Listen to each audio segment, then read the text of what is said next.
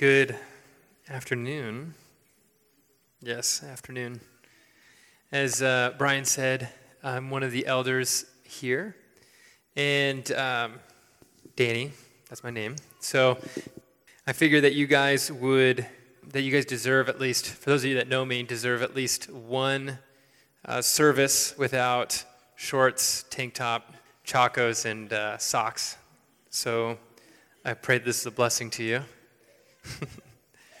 My dad, when we would have Christmas Eve, so we did most of our Christmas celebration on Christmas Eve, and growing up. And so when we would all come together, we would read the birth account.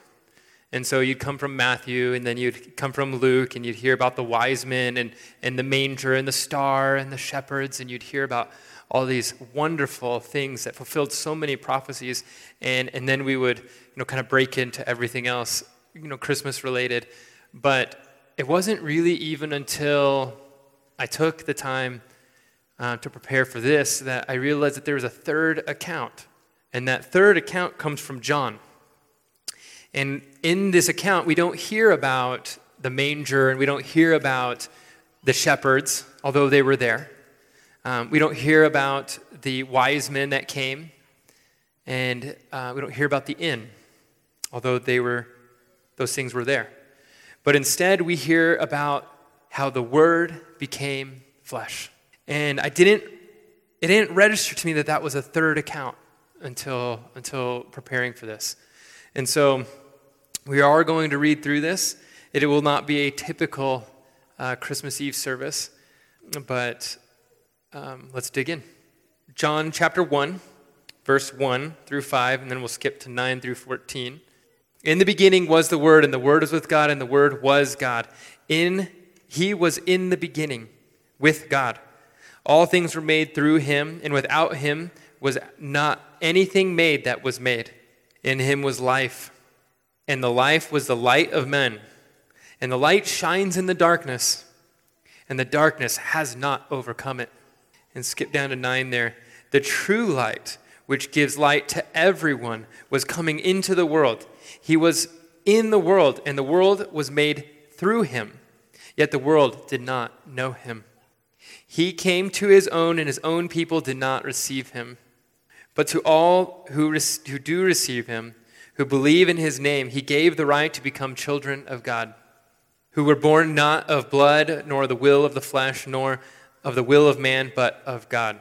The Word became flesh and dwelt among us, and we have seen his glory, the glory of the one and only, glory as the only Son from the Father, full of grace and truth.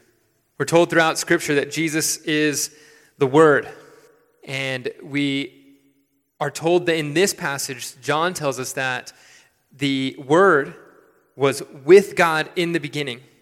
Now, there's some things in that I want to break down. And what's really interesting about it is it doesn't say that the Word was since the beginning or from the beginning, but the Word was in the beginning. So whenever the beginning was, he was there. And so what we get to see here is that along with that is that that the Word was also with God, kind of stating that there's an equality with God. He was with him. And then it says that he was God. And so in that we see that they are the same. And so the God of the universe became flesh. And we see that here in John.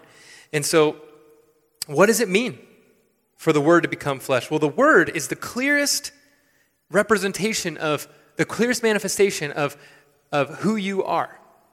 If there is somebody in the service that maybe you have not talked to, and you look across and maybe you've seen them, they dress a certain way, they have a certain amount of kids, and so you can maybe they read a book, maybe they have a particular Bible version or whatever it is, and take this and apply it to whatever circumstance that you have. But if you do that, then you infer things about them, and you could be correct about those inferences. But the way that you would know is by asking them. The way you would know them is by asking them. In fact, you wouldn't even say that you'd met the person from inferences only. You would say that you met them by speaking to them.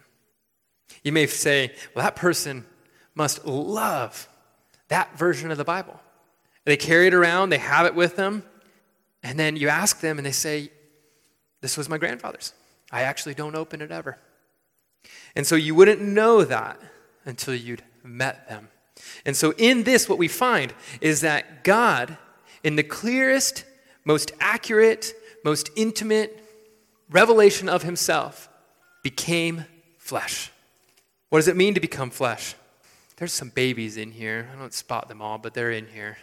To become flesh, there's a reason it says soft as baby's skin. At least I believe that's the way that is said. Bottom, there it is. Thank you. Soft as a baby's bottom. And I'm telling you, that skin is soft.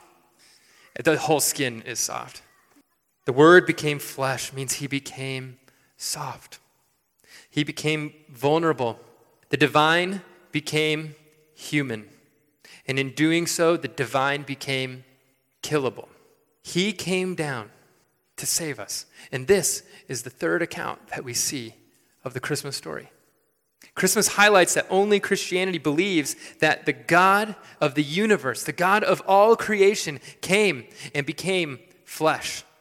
There's this video that is circling the internet, and I'm sure I'm far behind it, so think back. But there's this Burger King, and again, nothing against Burger Kingers, but there's this Burger King that these people stage this video, and they stage this. But what it is that they find these people who come and order they take their order, and they have their order made for them. And in that, maybe there's a mistake on their order. And so they become so frustrated. And many of these people that were in this video were very frustrated and expressed this frustration about their order being incorrect. And then it goes on to show that there's this boy that's being bullied by his seeming to be classmates. And this part is staged, but he's being bullied by his classmates. And what it goes through is it shows that these people who were so frustrated about their order many of them, some of them did, but many of them did not go and interject into this fight that was occurring to protect this young man. And I think there's a lot of things, and I even think that the thing I'm going to hammer on here wasn't even the point of this video, but there's many things to glean from this video. But one thing is that there's a typical concept. There's a reason that these people did not interject. And I would put forth, and I'm sure there's many reasons, but I'm going to put forth that these reasons could be that there was a fear of potential rejection, a fear of potential persecution for interjecting in that way, a fear of maybe being harmed themselves. Maybe they were afraid that these people who were pushing this young man would push them. Maybe they were just fearful of being out of place. I don't know. I don't know what it was. But we can relate to this because we know that in us, we experience the same thing. Whether it would be in this situation or not, we fear these various things. And you can, like I said, you know what it is for you, but you fear it, and it keeps you from interjecting into something, or at least it's something you have to fight against fearing, right? And so there's this potential danger. And what I want to highlight in this is that Jesus Christ, from the beginning of the world, it says he was in the beginning. The Word was in the beginning. From the beginning, he determined to come. He didn't fear potential danger. He didn't fear potential death. He didn't fear potential rejection, potential being forsaken. He didn't fear those things. He knew with all certainty that he would experience these things and yet chose to come. He knew. It wasn't there wasn't a potential chance this would occur. He knew it would happen. Guys, anything that we could possibly experience, he knew would happen to him. And yet he chose to come. He chose to come while we were still sinning. He chose to come. As he was being knitted together in the womb, he chose to come. As he was born, as he grew, as he ministered, he chose to come.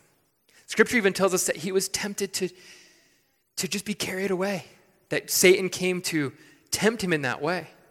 But yet he chose to come. He chose to stay for that period. The God of the universe has, through this event, through Jesus Christ becoming flesh, through the Word becoming flesh, the God of the universe, the God of all creation, has experienced hunger and loneliness, betrayal, injustice, homelessness, grief, and rejection. Have you been betrayed? So has he. Are you experiencing grief? So has he. Guys, I know Christmas can be a mixed bag of good and bad feelings that you have for this reason, for many reasons. But he's experienced grief as well. Are you experiencing injustice? So has he. Are you poor? So was he. Are you hungry? So was he. Are you lonely? So was he. Are you facing death? So did he. You can go to him because he has experienced everything you could possibly experience. You can go to him. Do you? It says that he came and he dwelt among us. The word that it uses for dwelt is that he tabernacled among us. And John could have used, I'm sure, any number of words that would have meant that he resided, he stayed, he was here, but it uses the word tabernacled. And I believe with its reference later on to the glory that we behold is that he's giving an indication of the tabernacle of the Old Testament, where the glory could not be fully beheld, and yet he tabernacled here. And we have seen his glory, the glory of the only Son of the Father, full of grace and truth. So the unscalable majesty of our God didn't hold us at arm's length, but instead became vulnerable. He instead came to us. He came to us. He was soft. He came as a baby. He came in a form that could be cuddled, that was vulnerable and exposed for us. He paid the debt. He filled the gap. He satisfied the justice and the mercy of God by taking on everything that we deserve on himself, so that those who confess him as Lord and believe that he's been raised from the dead would be saved. He was forsaken so that we could hear the words, "I will never leave you nor forsake you." Our sin, our condition, who we are, deserves death, pain, suffering, deserves to be forsaken. But when we confess him as Lord, then he takes that on himself, and the justice of God is satisfied, the mercy of God is satisfied, and we are saved. And we get to have life in him. What does this mean for us? And what does this mean for Christmas? It means that Jesus Christ came and he died on the cross. That he came and he filled the gap. That he experienced everything we could possibly go through. And that was without sin.